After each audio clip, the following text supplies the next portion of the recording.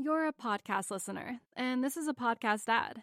Reach great listeners like yourself with podcast advertising from Libsyn Ads. Choose from hundreds of top podcasts offering host endorsements, or run a reproduced ad like this one across thousands of shows to reach your target audience with Libsyn Ads. Go to libsynads.com now. That's LIBSYN ads.com.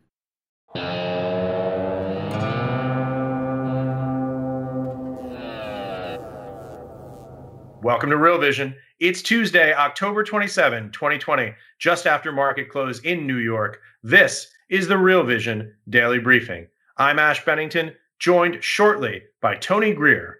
But first, with the day's stories, Jack Farley. Thanks, Ash.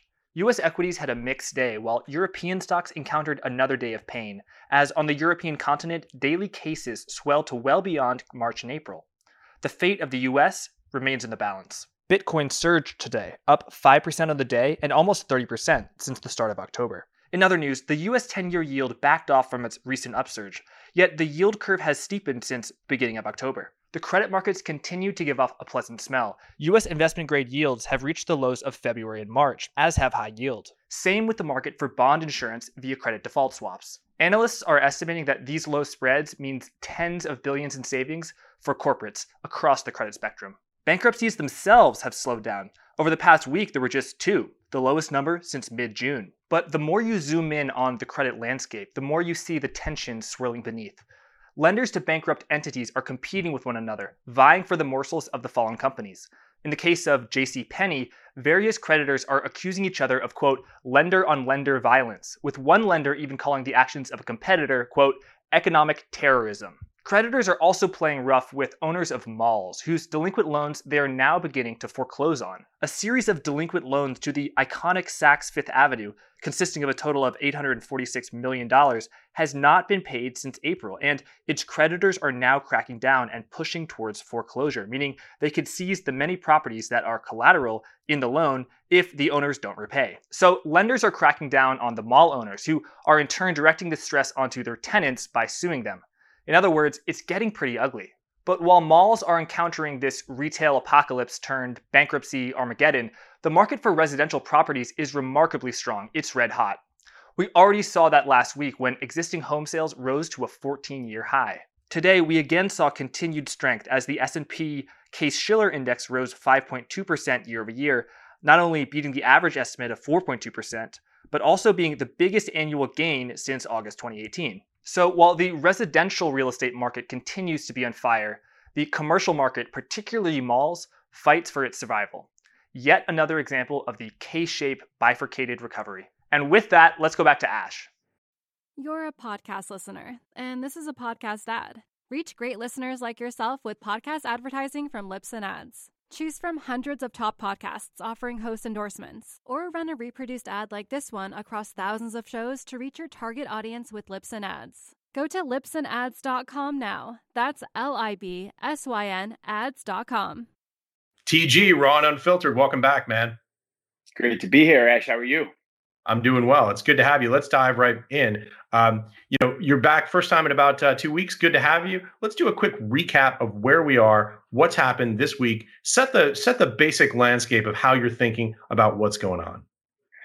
Yeah, we've seen so far in the week, we've seen some pretty good equity selling. We've seen a pullback from the 3,400 level in the S&P. We saw pretty bad optics coming in to start the week, actually, Ash. We had different stages of lockdown in Europe. We have the American media using coronavirus as a weapon around here and really amping up the hysteria around it heading into the election. The stimulus chances before the election essentially dropped to 0 on Monday. And I think that that's something that the market dramatically rejected, seeing that carrot that Trump and Mnuchin and Pelosi had been dangling really isn't there. It's going to be pushed back till after the election. So up against the old highs in the S&P, or the last place we peaked out, let's call it, the market's taking a pause here. And that's basically, I think, what's driving things, or at least to set the tone for the week. Yeah. So talking of data, the topic I hate to talk about, but nobody can avoid, election data. What are you seeing coming in? Yeah, it's the same poll skew with Biden leading by a little bit in the polls. J.P. Morgan made a really relevant call to me, Ash. It was interesting to see them and a lot of other sell side firms publish their research about what the blue wave is going to mean and about what the Biden victory is going to mean. They've got to publish research that's in line with the polls, and then they've got to come out with things that actually make them sound smart. And J.P. Morgan came out with a call that said they see a tightening race, which kind of makes you sit up in your chair as a form of reality that you also see.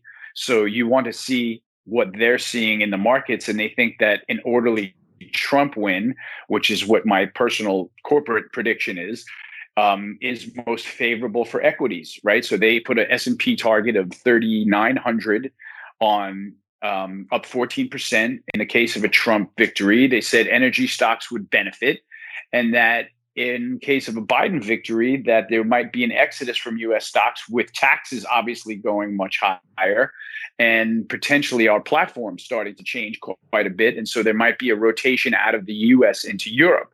And so that's something to look out for on both sides. But I appreciate that they came out with a trading scenario that was about, an orderly retention of power by President Trump, an election that is not highly contested or necessarily, maybe necessarily fought over if we can help it as a nation. And that would mean smooth sailing for the S&P. Unfortunately, the optics didn't agree with that call. So we kind of walked into a buzzsaw on Monday while they made that call. But I'm still pretty confident in the rally. I'm saying stocks are going to be volatile into the election. But yesterday's pullback was not one with major macro tailwinds behind it, right? Ash, there were no major FX moves. Bonds were not breaking, yields were not breaking into a new range, rather pulling back within the range that they've been in. So I don't really get crazy about a pullback in equities, especially when I feel like we've got the catalyst for one. On a day like yesterday, it was interesting. It was interesting to see how it shaked out and shook into today as a little bit more of a lockdown type of rotation. Yeah, energy got whacked yesterday. Oil catching a bit of a bid today. What's your take there? Yeah, energy is. I've been fighting everybody that thinks that it's going to go very far from here is what I think. I think oil is kind of comfortable around these prices. Spreads seem comfortable around these prices, just on the south side of sort of in contango, rather, sort of in the negative side below zero, where they're not backwardated. They're in contango very slightly. We're seeing, upticks in demand all over different parts from China. We've got a couple of downticks in a few different countries in demand category, but oil market seems pretty well balanced around here. The big oil trade to me is in oil stocks. As we know, the baby is getting thrown out with the bathwater in XLE. It's one of the smallest percentages it's been of the S&P. It is getting literally bombarded with bad headlines on a daily basis and holding its ground. So I'm going to, on the lookout for big picture wise for the energy markets to potentially rally from here. And that's my posture on it right now. Range bound in the commodity with a very close bullish eye on the energy equities. Yeah. You point out yesterday, FX asleep during the move and during the moves. Yeah, there was no big move in emerging markets. Even, the Turkish lira, which has been coming apart at the seams, it wasn't even a big day in the lira. The euro has been range bound. The dollar's been range bound. The way I see it yesterday, it looked like a reaction in the volatility markets, quite honestly. There was a big pop in the VIX. The VIX rallied sharply above the 200-day moving average right with that equity move. So there are two scenarios that come to mind. We had a lot of dealers selling a lot of volatility to the clients in the equity market over the last several months. Maybe one of the dealers came into the market and covered a big chunk of their short volatility position ahead of the election. That's one scenario. Another scenario is if somebody with a potentially really long equity book decided to put a very big hedge on to get them through the next several weeks. And that would be something that makes sense and could have shaken up the market the same way. But I think that we're still coming out of it with the market generally long volatility, looking for more volatility than we're actually going to get into next Tuesday and maybe into the end of next week. So that's the way I'm looking at it. All right, Tony, let's take a look at a trade with a little bit of lead in it. What's happening in Bitcoin in your view? Yeah, Bitcoin's interesting, Ash. That PayPal story is real. The PayPal essentially, they feel like from this angle, it looks like PayPal is essentially opening up a Bitcoin broker dealer that is going to be right on your platform if you have PayPal. And that's sort of a great way for Bitcoin to buy into PayPal's distribution network. I'm certainly not shocked that the currency is rallying on that. We're at 13.5, I believe, and counting. The chart looks great. I'm rooting for all the hodlers out there. And, it's just interesting to see how Bitcoin is finding a seat at the macro table, which is something that, we'd be more than welcoming for it to do. Another good indicator or contra indicator to, market performances that you're looking for. That would not be a bad scenario, right? Yeah, it's really interesting. I think this is a potentially big on-ramp. I've talked about this on the crypto platform, but for people who aren't following it and who are just looking at a general overview, look, I think that this could be a potential on-ramp for its. I mean, look, you're talking about 350 million some odd users of PayPal. That's pretty extraordinary. I mean, I was saying, my mom isn't trading crypto derivatives, but she has a PayPal account. That's it, right? I mean, I've had a PayPal account forever and I don't use it much, but I'm certainly going to take a look at the cryptocurrency front end that shows up when I log in next time and see if maybe that's a more convenient place to house my Bitcoin risk rather than Coinbase, right? Why not consolidate if I can and just be long the very small, I call it sort of blackjack bet on Bitcoin.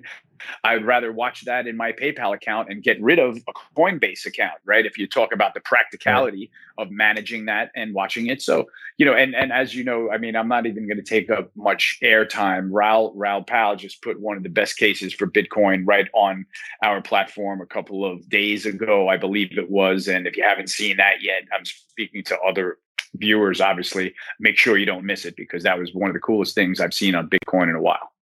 Yeah, that was one hell of a case. I mean, basically, and there are a lot of nuances, but if you had to sum it up in a single sentence, Raul's view is basically this is the first time in history that we've ever had an asset that is simultaneously a call option on the future while being potentially a reserve asset. That's something that we've just never seen before.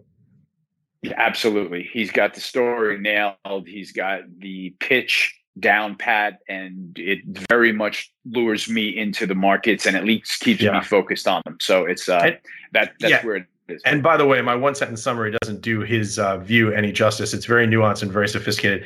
Do check it out if you have a moment. But listen, the other thing, and I don't want to spend it all talking about Bitcoin because we have so much to talk about in markets. But for me, the thing that's so interesting about PayPal, it's about making this transition from a digital gold use case, from a store of value use case to a medium of exchange use case. That's what I think is so interesting about this. Look, I hold a small position in Bitcoin. I don't control the private keys. I own it through an exchange traded product. But the idea that you can facilitate commerce this way, that you'll be able to use Bitcoin to pay people to split a dinner, this is something that is really interesting to me. And ultimately, what that's going to do potentially is dramatically pull down costs and eliminate the margin that gets sucked out by money transmitters, banks, and the whole range of financial intermediaries, top to bottom.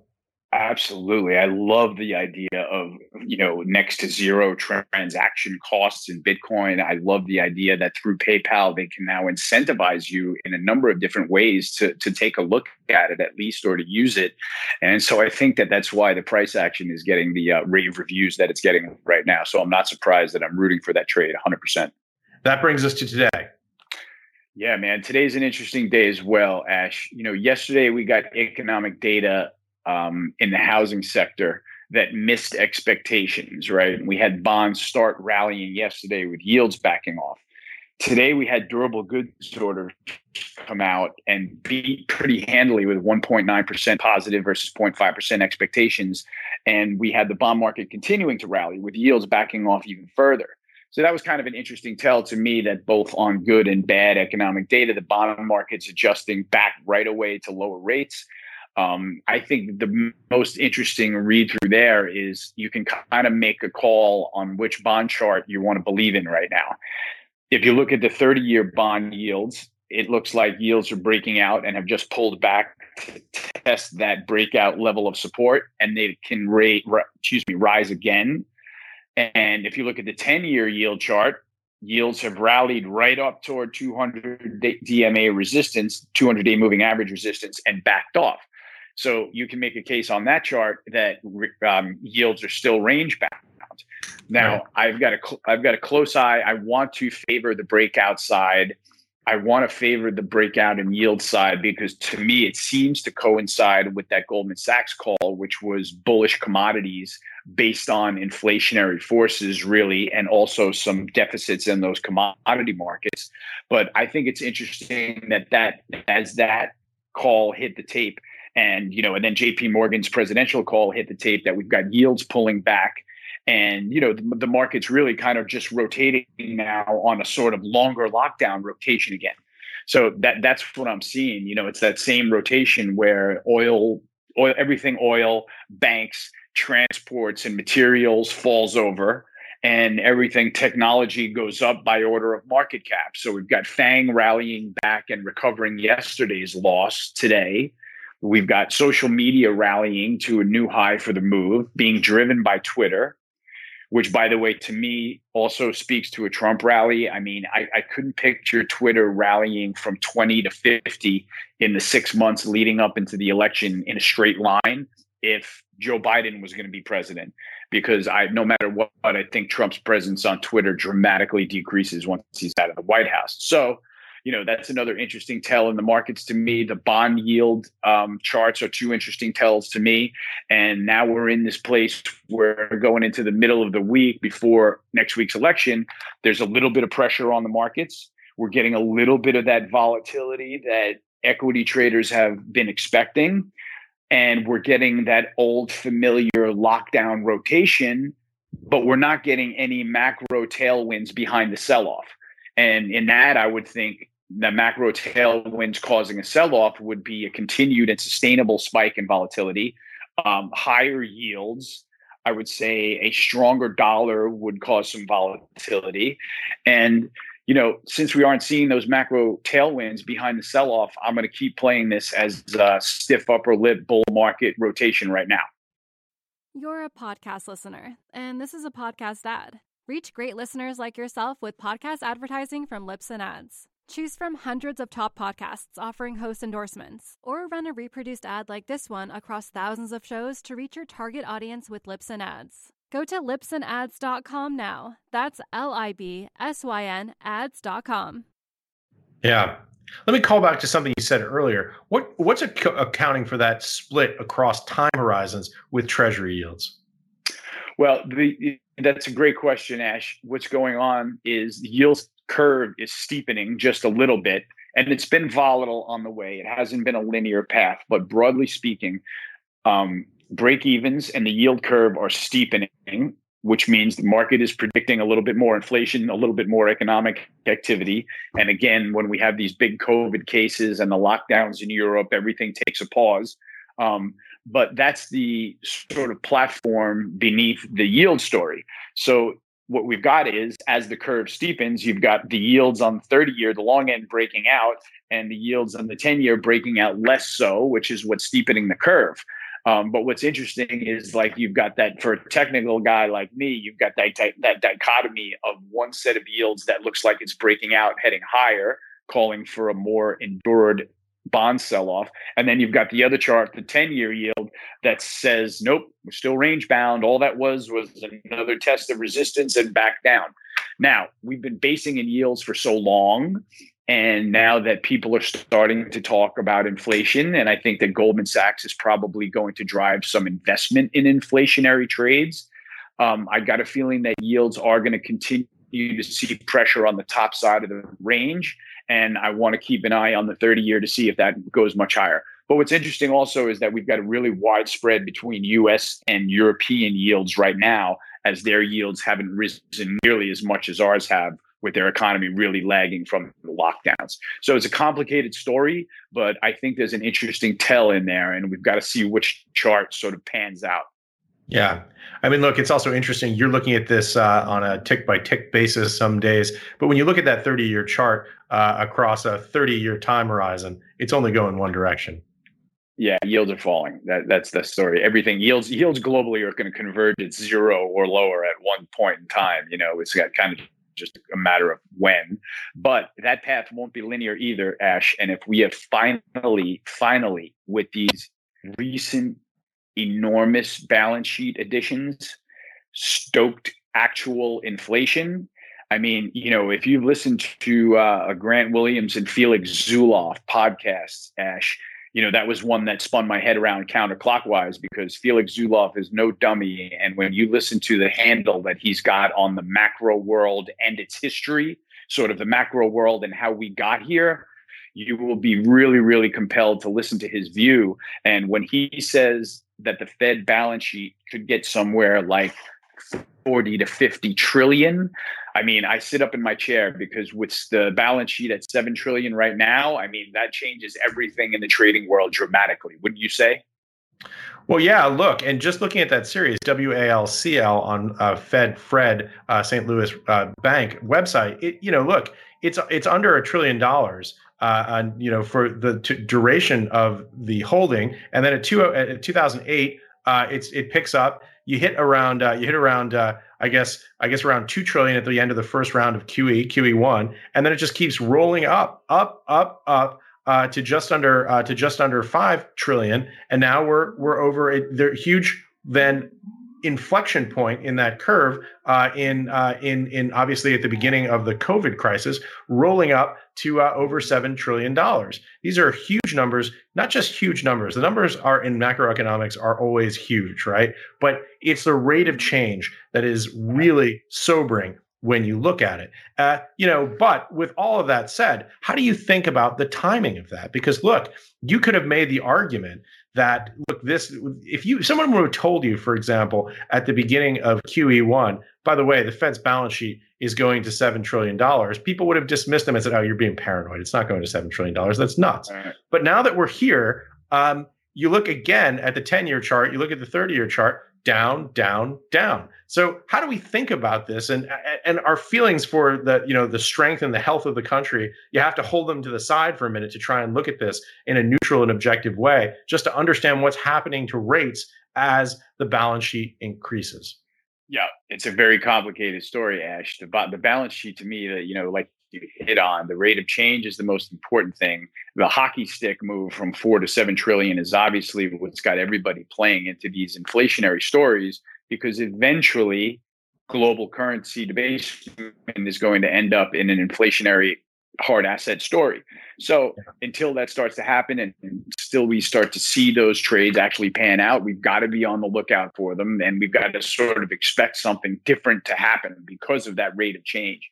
And then once you start opening up the Overton window of what people can conceive on the balance sheet, and now Felix Zulauf did it for me when he says numbers like 40 to 50 trillion, you start saying, wow, the financial world is going to look a lot different if that happens, and what's going to be the trigger? Like you asked, like, how do you time it?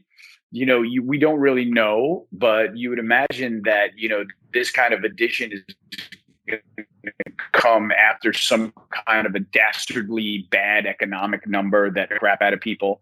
Maybe the employment improvements that we've been seeing since the bottom of the COVID lockdowns start falling again, or the employment picture gets worse again, which is something I think we have to look out for, especially if the inflation story starts picking up and we start having costs rise, input prices rise, and potentially wages not rise. Then we're going to have a huge unemployment problem on our hands, but we'll cross that bridge when we get to it. But I think that would likely be the type of scenario where the Fed would have to come out at one of their meetings and say, okay, we're adding another leg to this emergency backstop funding, or maybe something in the market would trigger it, because that's really what's been happening. Maybe it's the S&P, going for an unexpected 10% slide on the downside based on something that we don't know about. Call it a black swan for now. But, if the market slides, you can be sure that they're going to come out with something that's going to support it. So, I would say that in terms of triggers, it's either going to be a market event or it's going to be, really bad economic deterioration really fast. So we'll be on the lookout for both of those. But that's a good point, trying to figure out what the lever is going to be.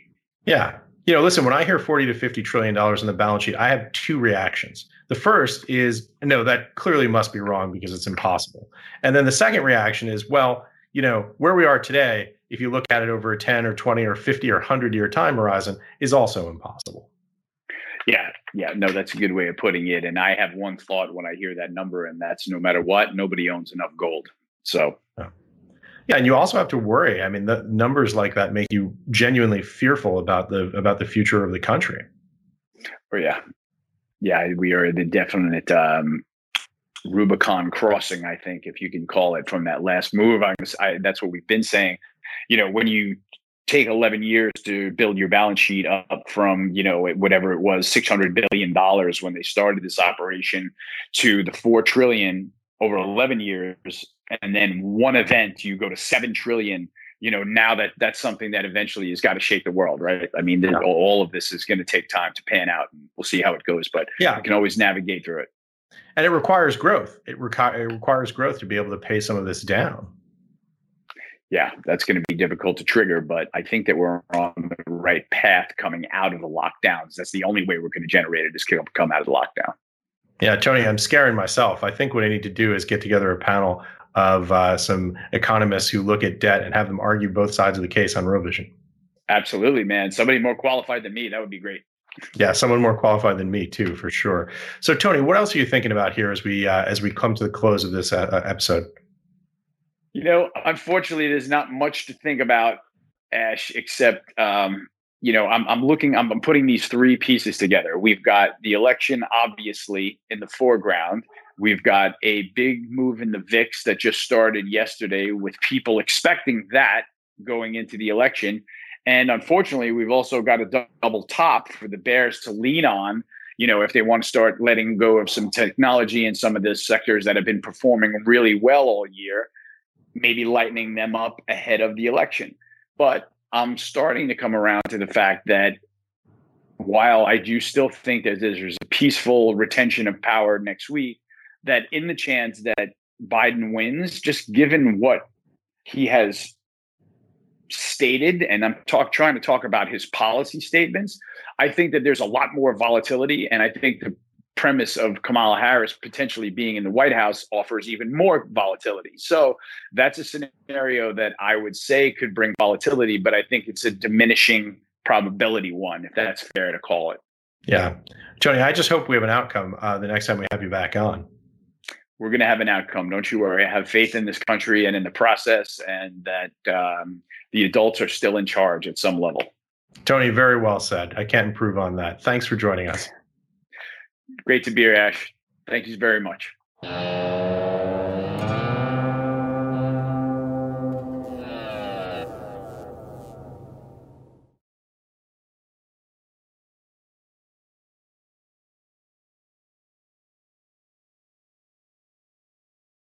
You're a podcast listener, and this is a podcast ad. Reach great listeners like yourself with podcast advertising from Libsyn Ads. Choose from hundreds of top podcasts offering host endorsements, or run a reproduced ad like this one across thousands of shows to reach your target audience with Libsyn Ads. Go to libsynads.com now. That's LIBSYN ads.com.